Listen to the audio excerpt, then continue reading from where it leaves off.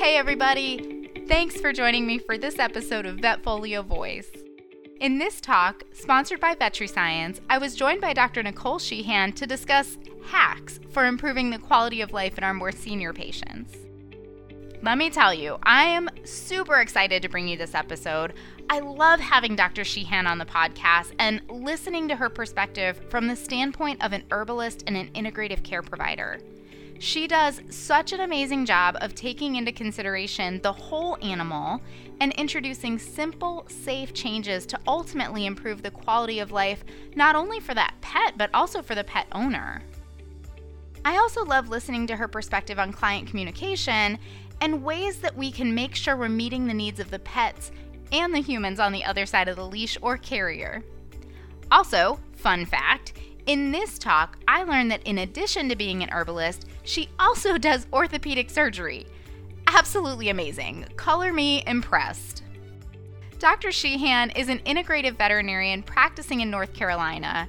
She owns 4 integrative practices and leads a team of 11 veterinarians who integrate herbal medicine, acupuncture, chiropractic, ozone, and laser therapy with internal medicine, dermatology, surgery, and dentistry. She's been working with VetriScience for 5 years, helping veterinarians complement their traditional general practice with herbal medicine and natural supplements. And I have to say, that makes a lot of sense as far as working with veterinarians to complement their general practice with these integrative techniques. Definitely has been my experience after talking to Dr. Sheehan. I think she's got a lot of great insight in ways that we can offer some really great options to our clients and our patients. Anyway, let's go ahead and get into it so you can hear from her. Well, for this episode, I am once again joined by Dr. Nicole Sheehan, who I always love talking to. I'm so excited to have you back on the podcast, Dr. Sheehan. Thank you for joining me. Thank you for having me, Dr. Cassie. It's always a pleasure to be here. And every time we talk, I feel like I walk away with just tons of insight into my patients' well-being. So I'm looking forward to bringing that to our listeners once again. And we're talking about one of my favorite subjects, which I'm quickly learning that I have many favorite subjects in veterinary medicine. But in particular, senior pets. I feel like there's so much we can do for these guys to give them a new lease on life. And so I'm looking forward to getting your perspective on that. Yeah, I mean, it's so much a part of what we do, right? So the older they get, the more people are concerned, the more things are happening in their bodies and their minds. And so the more we can do to kind of help them through that last phase of their life, I think it's really beneficial for our clients. You know, their senior years are really to be enjoyed as well. So the more we can do to make that easy for them, I think the better their relationship can be. Absolutely. I love how you put that the senior years are there to be enjoyed as well, because I feel like the human animal bond is such a big responsibility, such a big part of what we do, helping to maintain that. And when you can help owners and pets communicate and work together for everybody to have this really good quality of life, there's just so much bonding that can go on during those years. Yeah, 100%. I totally agree. So talking about many of these things that are such a big part of what we do, let's talk nutrition, another big part of what we do that can make a really big difference in these senior pets. How do you talk to owners about feeding their senior dogs? Yeah, so what we do is a little bit different. What I have learned and kind of focusing on what to talk about today, I was really thinking about what we do in integrative medicine. So I started my integrative medicine path, like studying Chinese medicine and things like that, and acupuncture. And acupuncture made me more sensitive to the body. And then I did herbal medicine, and herbs are really food. So then that really got me thinking about nutrition. And one of the things I've really come to learn is that when it comes to nutrition, animals are pretty brilliant at choosing what they want. And we don't listen to them enough. So much we want to read in a book what we give them. But if you think about how we manage our own bodies, we really listen to what we crave. There's a reason you're craving that, right? You don't think about pregnant women. They're like, oh, I can't get enough milk right now. You can look at a book and it's like, sure enough, the baby's bones are growing, right? And so our bodies, we're told all the time kind of how to take care of our bodies. But for our pets, we're kind of taught to think it through, right? So do what the books say, and either as a veterinarian or as a pet owner, And really, they have their own cravings. So the older they get, the more likely they are to kind of crave different foods to keep their bodies in balance. And that's one of the biggest things I've learned practicing this way. So when it comes to nutrition, one of the first things we see as an animal gets older is a lot of times they just don't want kibble anymore. Just period. They just don't want it. And then people think something's really wrong. And we as veterinarians kind of think something might be wrong, right? We think, oh God, they don't want to eat their kibble. Well, kibble is highly processed. And so anything that's highly processed, the nutrients become less and less the more you heat something and dry it and all this stuff. And so you have these animals as they're coming into their senior years, and they're really looking for more nutrients. And so they'll just turn their nose up. And then what happens is you'll go, wow, well, here, do you want a piece of my turkey sandwich? And they go, yeah, that sounds great. Right. And then we think, oh, they're just being spoiled. But really, they're telling us what they need. They need something less processed. And it also takes a lot of energy to digest our food. That's something we don't think about a lot, but it takes energy to digest your food, which is why intermittent fasting can be so good for us. And so animals know how to intermittent fast. They know how to do this stuff. And so they're listening to their bodies. They're not just, reading about what they should be doing. And so one of the things I've learned is just give them less kibble, do 50-50. People say, oh, they won't eat their kibble unless I put something on it. Well, they're telling you something, right? Yeah. So listen to them.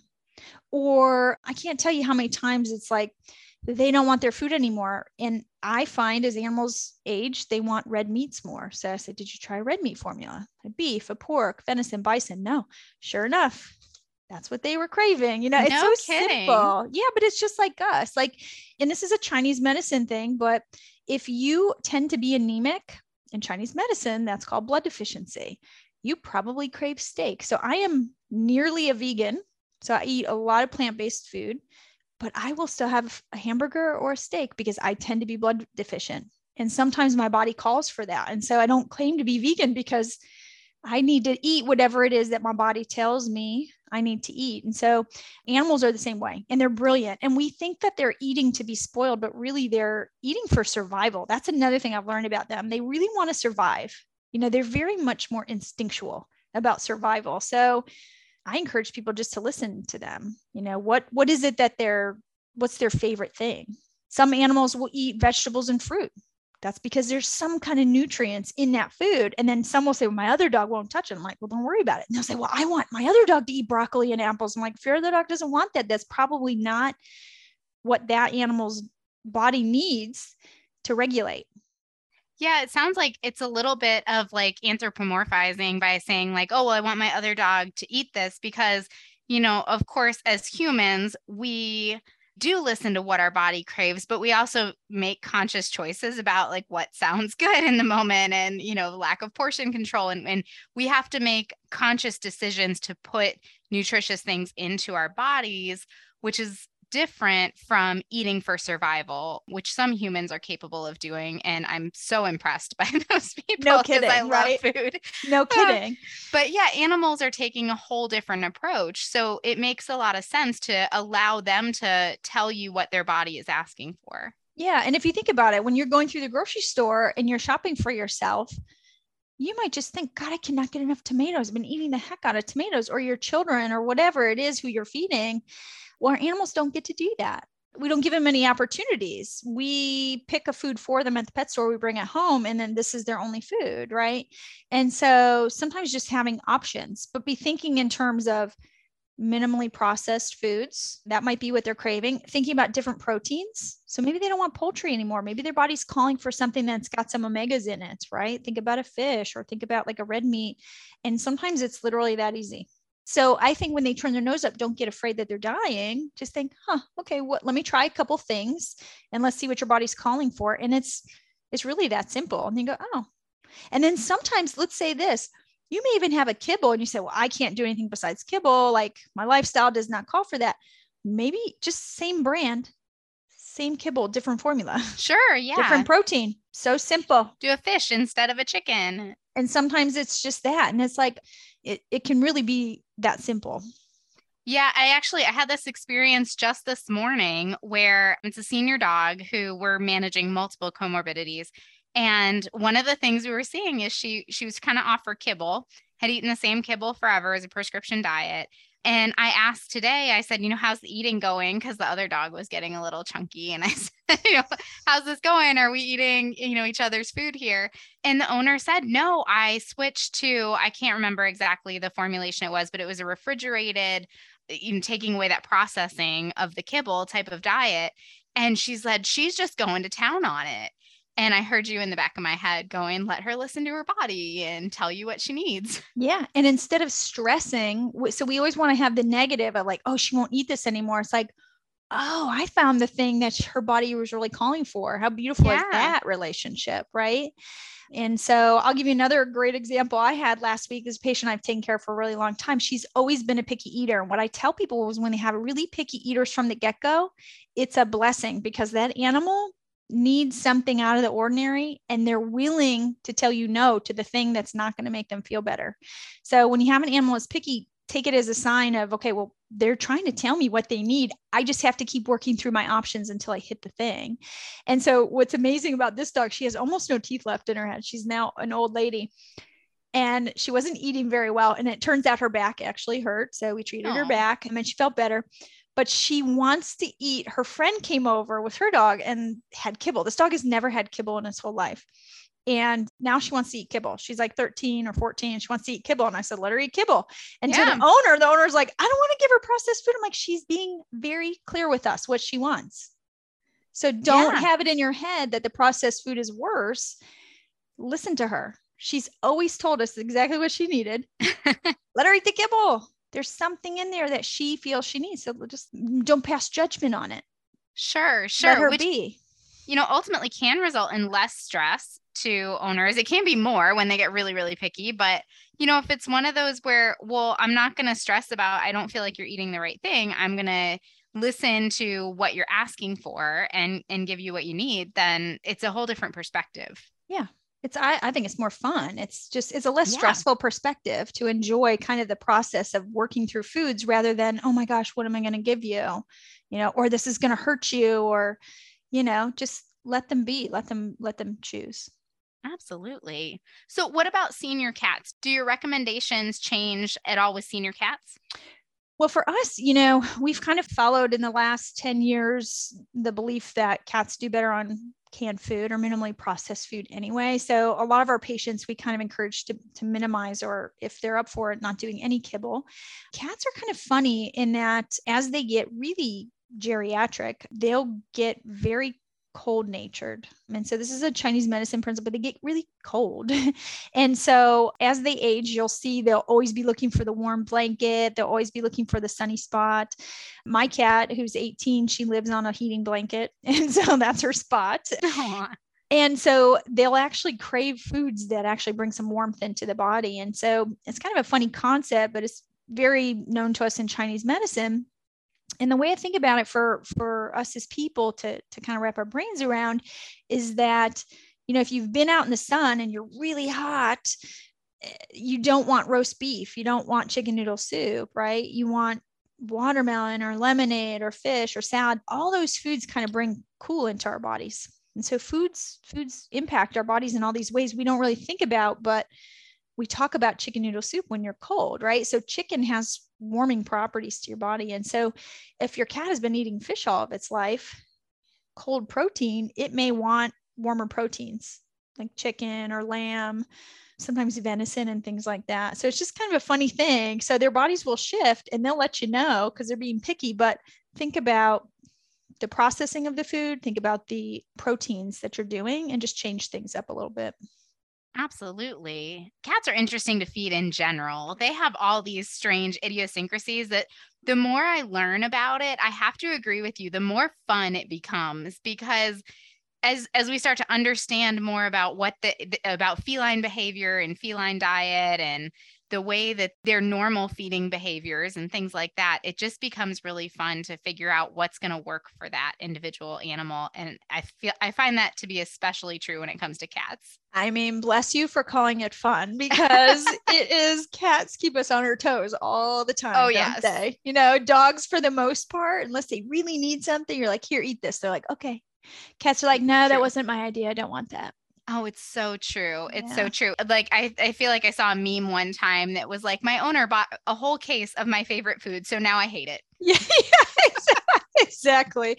In my house with my cats, I have like 13 formulas, and Nice. then like every day I grab a different, well, she's 18. So she's Yeah. going through this stage of her life where she is being very particular about what she wants on any given day, but she's managing to keep herself alive at 18. Yeah, absolutely. So I listen to it.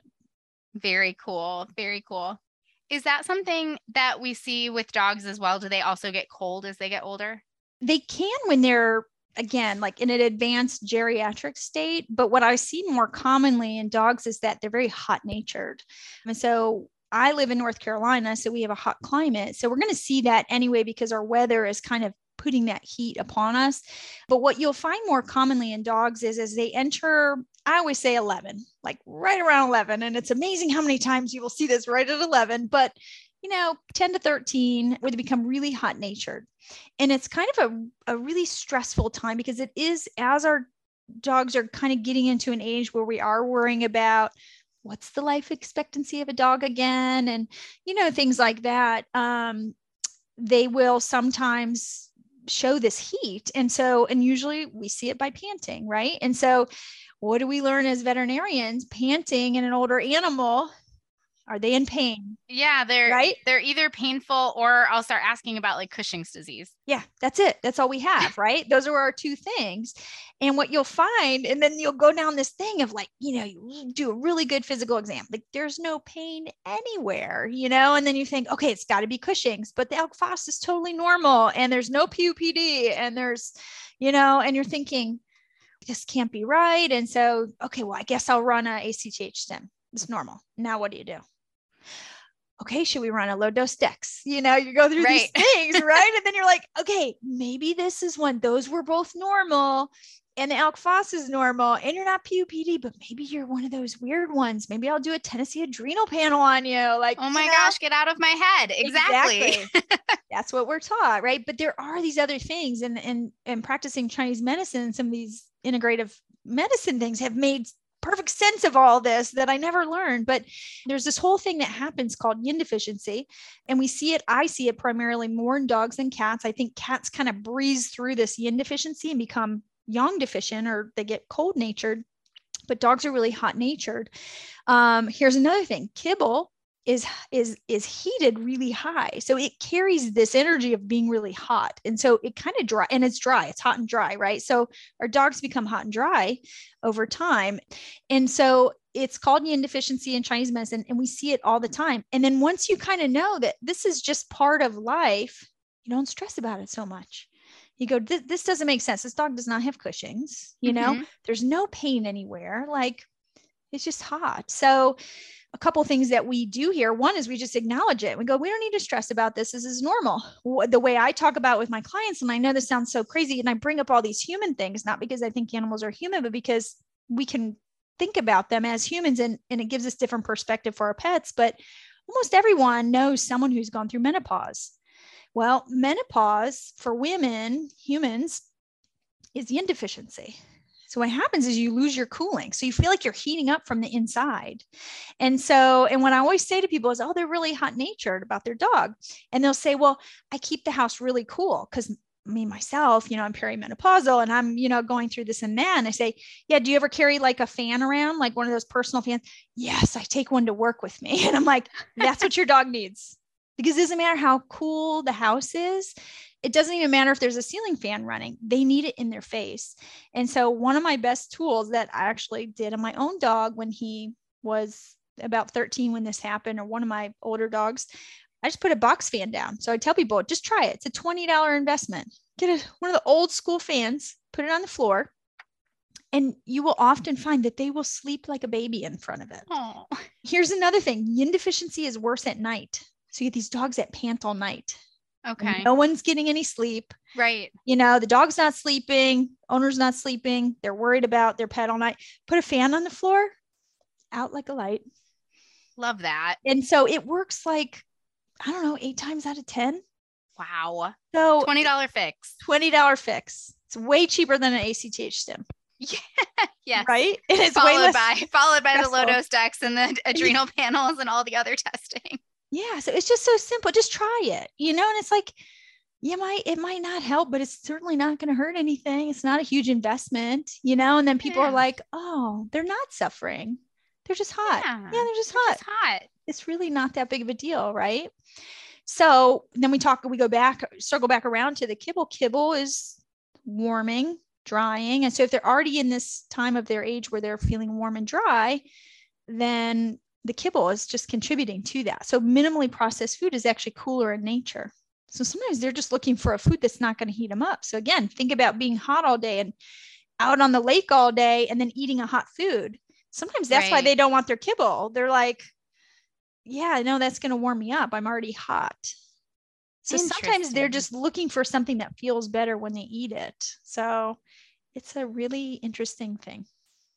It's a lot of communicating with your animal and figuring out what they need. And also really nurturing that human animal bond, especially when you get good success and people feel like, oh, look, we did something and it helped. And like you said, they're not suffering, they're feeling better.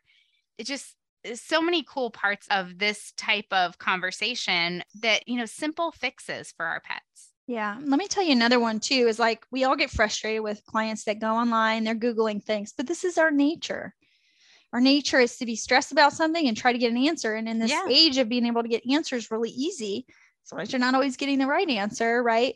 But what it does from my perspective, they want to be healers too, right? They're caretakers. Yeah. So as a caretaker, we all want to be part of the healing process. And so for me, what it does is it allows them to be also part of the healing process. They get to be the hero, like, oh, I did this thing and it worked, and people love that. They love being part of their animal's healing. So it gives them some, security and feeling good about, people also want to be in control of things. It's like, oh, I'm in control of my animal's destiny by doing this and that. So I think that's a cool thing to kind of give to our clients. And this goes for herbs too. So I'm an herbalist. So, people research their own stuff online. They come up with, even though I'm an herbalist and they're coming to see me and I have 350 herbal remedies on my shelf, like they'll still Google it. Like, it's just, it blows my mind. They want to be a part of it. And so, sometimes I'll say, well, try it. The ingredients look good. I don't know this brand. So I have certain brands I trust and a lot of brands I don't know anything about, so, well, they look pretty good, but did you try your animal with it? I just let them try. If they don't want it, then don't rationalize in your brain that they should get this thing. If their body says they're not interested in it, then I don't do it. But there are some herbs that help with this. And so you kind of have to know Chinese medicine to do it, but there are some things, start with food. And then there's also some herbal remedies that you can do. One of the things I like is there's a Renal Essentials by VetraScience that has some Rehmannia in it. Rehmannia helps with these things. And so just try it. It's not a very expensive thing to try. A lot of people can get their hands on VetraScience products very easily through their supplier. And so there's things to try, try some things and see if the animal likes it. If they like it, you've probably hit on the right choice. So it's also an interesting thing to listen to the animals, even when it comes to supplements and things. Yeah. And I think it's a move that I have heard in a lot of different aspects of veterinary medicine of listen to your patient, listen to your pet. I did the Anesthesia Institute course back earlier this year. And, that was the biggest thing. It was like, well, how do I know if I give atropine? And they're like, well, if you give it and all the numbers get better, then that was clearly the right thing to do. Listen to your patient. And, I'm hearing it with diabetes, with Cushing's, that stop trying to chase these numerical goals and, and just listen to your patient. Did your patient do well when you did it? Well, then it was probably the right thing to do. And I love that trend that, maybe has been there all along, but just that reminder to listen to our pets, listen to our patients, and let them tell us how they're reacting to things rather than trying to break it down to a numerical value or a molecular reaction or whatever it may be. Yeah, totally agree. Yeah. Treat the body, not the number, and I think that's what's so special about veterinarians is we're really, again, we don't have a patient who can tell us, right? So we've got to we've got to listen to things. We've got to do really good physical exams, instead of just looking at numbers all the time or just data. How do they feel? How are they doing? And you're exactly right. It's all in that same concept. It's just a matter of and also not putting so much pressure on yourself as the doctor, like, I have to get this right, do no harm. So some of these things I'm talking about, you can do no harm by putting a fan on the floor. You can do no harm by offering a red meat, and so it's kind of like, do no harm and then listen to your patient. And I think it does make us better as veterinarians, I believe. Absolutely. Absolutely. So let's talk about some of these other comorbidities we see as our pets get older. In addition to the panting, which I will agree with you, I see oftentimes in my older patients, mobility is another one. So tell us about some of the conversations that you have with clients about keeping their pets up and moving as they get older. Yeah. So I would say the most common thing I hear from people is, oh, their hips are bad.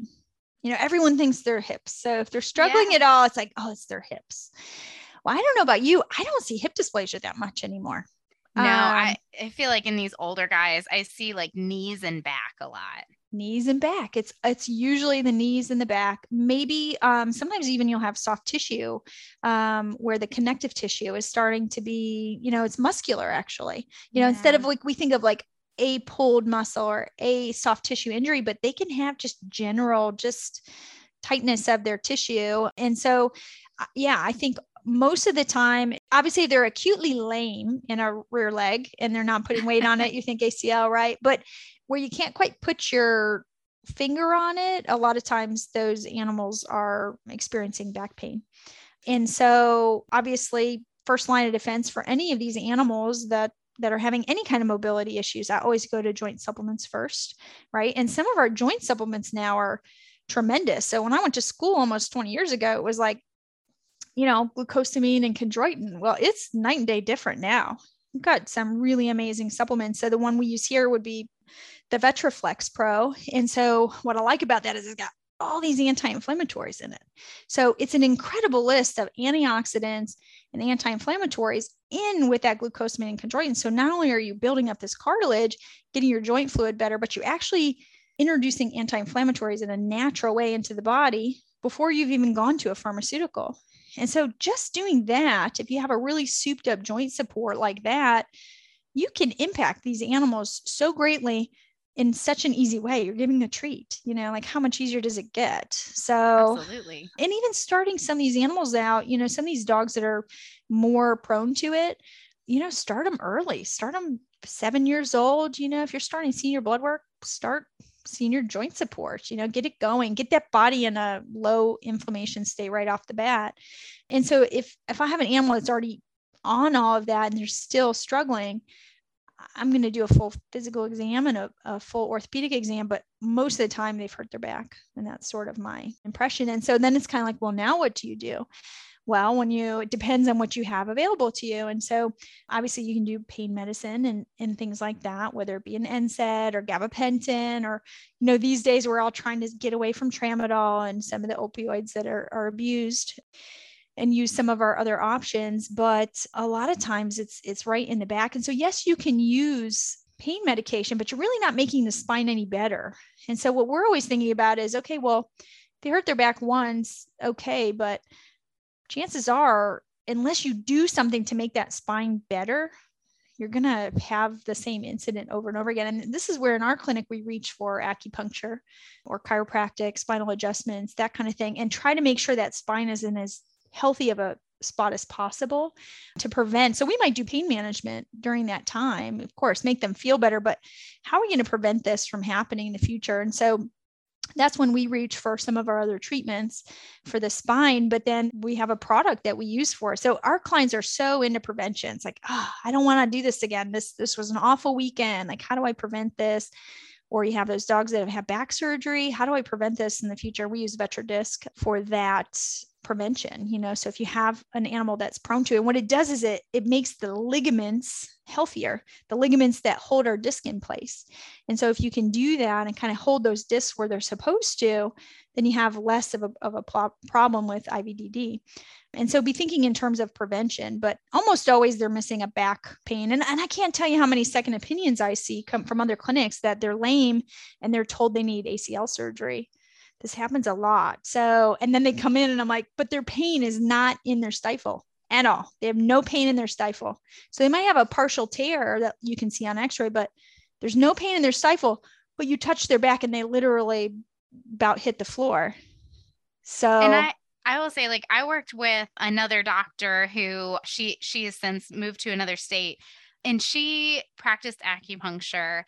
And I was so impressed with her orthopedic exams, her musculoskeletal exams, and just how sensitive, like you said, kind of making you a little more in tune with the body. I was like, this is incredible because, and it was repeatable. She could show it to me who's not trained, and I could see exactly what she was seeing. And she said, here's the pain, here's where the tension lines are. And it was really impressive.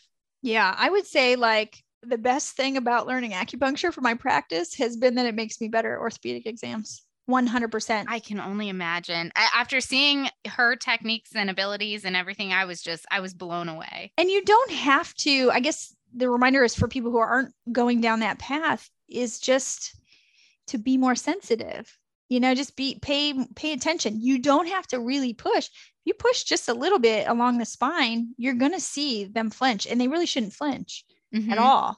And so that's probably what you're talking about. So it's having a greater awareness, of what you're treating. So what the animal's responding to, reacting to. We can, again, read in a book, oh, they're lame on the right hind, it must be an ACL, right? And they have some evidence of that on their x-ray. But at the same time, there's no pain in that joint. But you touch their spine, or I've seen sometimes that iliopsoas muscle, Sure. The lower part of the back, that muscle right there is pulled. And so they have intense pain there and they have nothing in their stifle. I'm not going to take them to surgery. Right. I'm going to try to treat that muscle first. So I think it's just trying to be just aware. What's the body again? We're going back all the way to the beginning of this discussion. Like, what's the body telling me right now? What are they reacting to? And kind of going after that. And then just reminding yourself, like, if you have a good joint supplement that's got anti-inflammatories, you're impacting the whole body. But if you only have glucosamine chondroitin, you're really only getting into the joints. Sure. So if they don't feel any better, it's because probably the main problem is not coming from the joint. You need something broader. Or, if it is coming from the joint, just affecting those joints is maybe not enough, and you need some additional anti-inflammatory properties. Yep, absolutely. Yeah. And then sometimes you need surgery, right? I mean, so Sure. We still do surgery. So people always think, oh, integrative doctor, or they call me holistic or whatever. I do knee surgeries here. So I'm the one who does our knee surgery. So I was going to say, you said, I'm not going to take them to surgery. I'm like, does she practice integrative med and do knee surgery? This is so impressive. Yeah, because our thing is we're looking for a good result. We're not looking to avoid medicine or surgery. We're looking for a good result. Oh, no, I just mean that you personally doing knee surgeries. Yeah. Like, I'm highly impressed. Yeah, they think I'm running tinctures and like having, prayer and stuff in here, but no, we do. Yeah. And I do them here. So the point is like to do what the body needs, but first you got to listen to the body. Mm-hmm. What is it actually calling for? And that's really how you get a good result is what part of the body am I actually treating here? Because what a disappointment to take a dog to surgery and then they're still lame. Sure. Afterwards. And one of the biggest questions I get from veterinarians is, when do I send somebody? Because before I did acupuncture, people would ask me about it. I'm like, yeah, you can go get it. But I didn't know when should I be sending someone for acupuncture or chiropractic or PT, physical therapy, rehab, whatever. I guess the question is, if your client is like, are you sure they need surgery? You say, well, you can go see this other person. They have some other things they do like physical therapy and give you some perspective, someone who's used to looking at the other tissue. Right. And so you can think of it like that. You can go see a surgeon, see what the surgeon says. You can go see this other person who does acupuncture or does some alternatives for other parts of the body and see what what resonates, Sure. or try some Get things additional first opinions before you do surgery. That's okay too, So I think that's maybe something to think about. Yeah, that makes a lot of sense. And we've talked a lot about body aging at this point. Let's transition here and talk about brain aging, because I just feel like this is something that we see more and more, and maybe that's just my perception. My take on it is that we see it more and more because we're doing a good job and our animals are living for a long time. But then we start to see this cognitive decline, and it's so sad. It breaks my heart. I went through it with my own dog. How do you approach treating and preventing cognitive decline? Yeah. So I think you're right. And like the thing I always try to make my client the hero and say, well, you've got your animal to live long enough. They're outliving their brain. Yeah. So So it makes it feel a little bit good, but you're right. Like we can get these animals to live longer lives. But there's also this whole thing about brain aging is that our world, we're running across more chemicals, more electricity, more things that actually hurt our brain. And our brains are not really good at healing.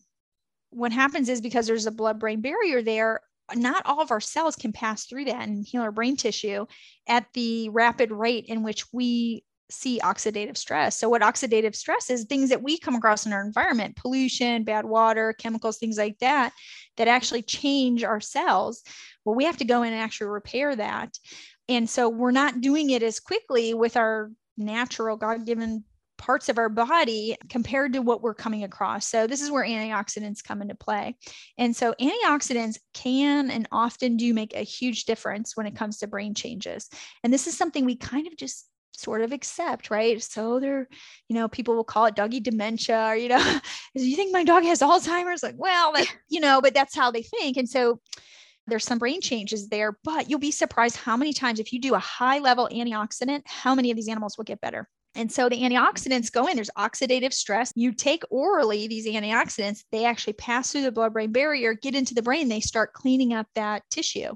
And you'll actually see pretty rapidly, if you get the formula right, there's a couple different choices. So one of the big ones we use here would be VetraScience's Senior Vitality Pro. So there's one for cats and one for dogs, and it's got high levels of antioxidants. Some of their joint supports, again, they're really big on antioxidants. So they put antioxidants in a lot of their formulas, including their joint formulas. But you can actually see these changes really rapidly, like within a week. Yeah, I saw that with my own dog, changing the diet to an antioxidant based diet. And I noticed a really rapid difference. Yeah. It's incredible, And so is it perfect? No, but you're going to get somewhere with it. And if you get it right pretty quickly, what a great thing to not be stressed about as your animal's aging. Absolutely. And do you start dogs on this or cats on this preventatively, or mainly just when there starts to be that question of this doggy dementia, quote unquote? Or I feel like it's almost like a sundowners, they get anxious when the sun goes down. Sure. Do you start them before you see those symptoms, or generally just when they start to develop? It depends on the client. I think this goes for joint support. I think this goes for antioxidants, all of these things. If someone's starting to worry about it, start them. If they want to prevent it, then absolutely. Now, if I see the symptom or we're talking about the symptom, then I'll say, there's this thing I think that can really help them. Let's try it. But sometimes they're just like, my last dog, had this and it really stressed me out. I really want to, great, start them early. Antioxidants are good for heart.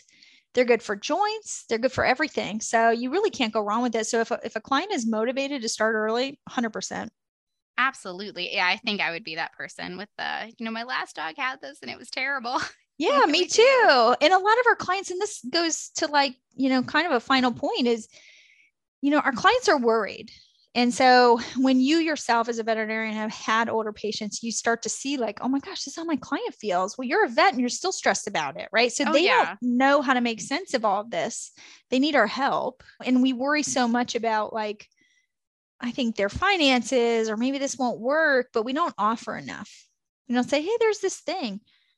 All you can do is try it and see, right? It's not a big investment. It's a do no harm. Most of these formulas are really well tolerated. So it's like, just try it. Yeah. Right? If it works, great. If it doesn't, we'll try a different one. Let's try a couple things until we find something that they feel really good about. And so I think we don't do that. And one of the things that I've gotten better about as I've gotten more confident, I think, in my practice is, your animal has a couple things we've been tracking. We should probably see them before a year. Yeah. And these senior dogs, absolutely. I've seen the benefit of those, seen them multiple times a year and multiple exams. Yeah. And I think it's like, again, like shifting our mindset as veterinarians to be offering it rather than like, you're not telling them they have to come see you in 6 months. Sometimes people go, well, 6 months still feels like a long time. And I'll say, you know what? I'm going to put on your reminders. I'm going to change your reminder instead of a year. I'm just going to let you know when 3 months is up. And you can choose. You'll get a reminder from me. It's been 3 months. And if you're just feeling like, let me help you. Let me walk you through this. Come, let's just do a checkup. A checkup at my office is $69. For $69, a lot of my clients are like, oh, I just feel so much better. Sure. They still look good to you. So, okay, good. Like a lot of people think that's $69 well spent. Well, and things change so rapidly when they get older. And that's how I sometimes will explain it to people is especially if I get the blood work pushed back where it's like, well, I just did blood work a year ago. And, of course I understand that finances come into play here. And if it's just not feasible, then that's okay. But if it's not, a hardship in that way, and it's just, well, I just did it a year ago and it's a mental block to it. The talk that I tend to have with them is, it's 1 year to you, it's 1 year to me, but it's way more than that to your dog. And things change really fast as they get older. I mean, I've seen this, unfortunately, in a couple of my patients very recently, where we went from totally normal blood work to everything wonky within a couple of months. And it's really sad. So if you can get ahead of those things, then 1 year to us is not 1 year to them. Yeah. I think the other thing we forget is that often they don't want to know. They want to live in ignorant bliss. We forget this. That. They do. They're like, oh, but I'm afraid you're going to see something and tell me. This happens all the time. People say, I'm afraid you're going to see something and tell me I have to put my dog down. And you're like, what? What are you talking about? No, we have way more options. Yeah, no, but they don't know this. Sure. They go, no. We're trying to catch things early so we can do something about them. And then they're like, oh. Yeah, because it's those ones that we wait and then they're sick and then we run the blood work and it turns out, they've had kidney disease for years and we didn't know. Yeah. Yeah. And now you have intense hospitalization, expensive things like maybe you can't reverse it. There's just, and they forget that or they don't know it. So then they are more afraid of getting bad news. And it's like, no, we want to know what's going on so we can do something about it. And it's like, absolutely. Oh, okay. When you put it that way, that feels good.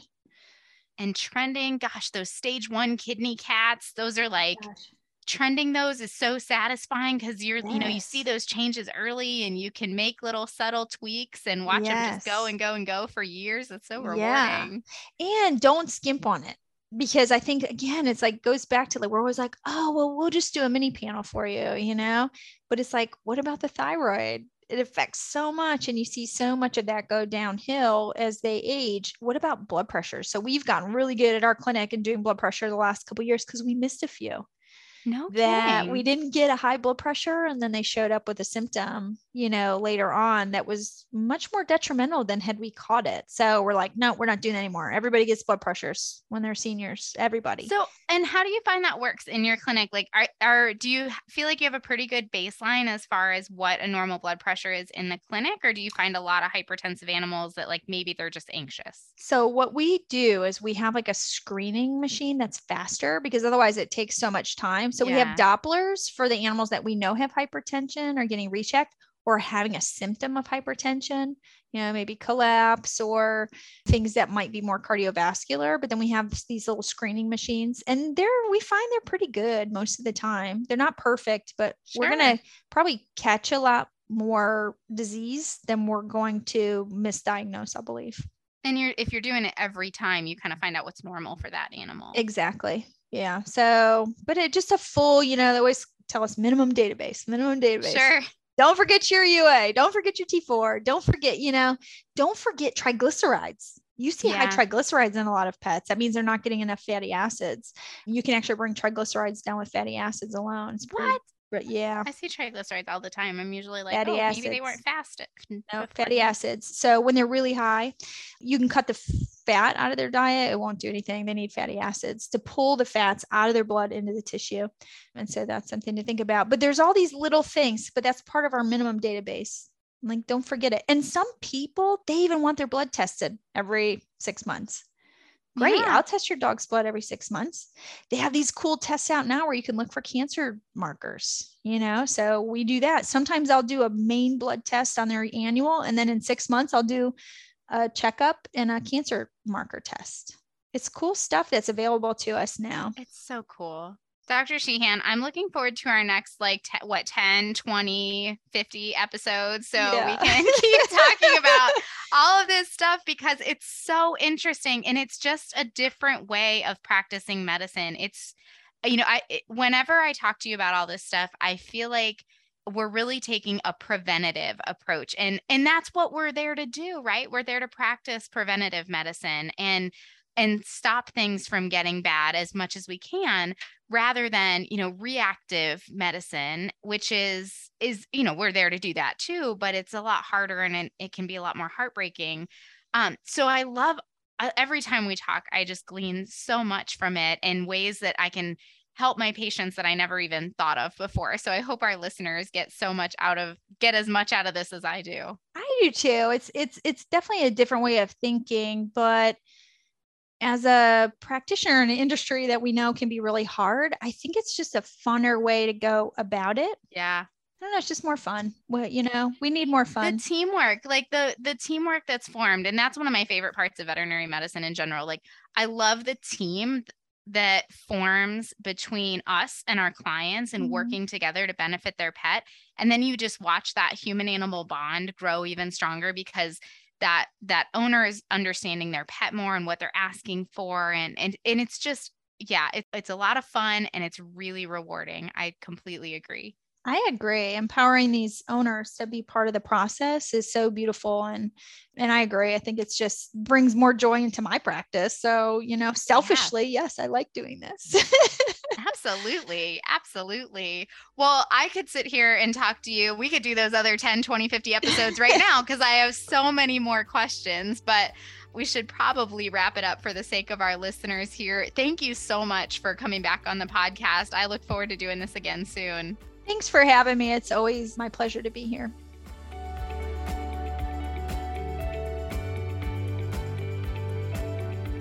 All right, everybody. I hope you took away some great options to offer to your more senior patients and some insight into what may be going on with them.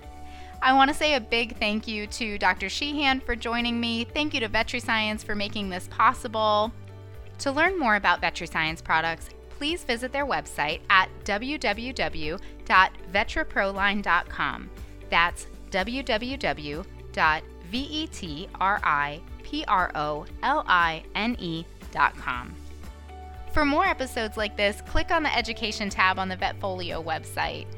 And as a special bonus for this episode, if you enjoyed this talk and would like to earn some additional continuing education, head over to Vetfolio and take the quiz to earn your CE certificate.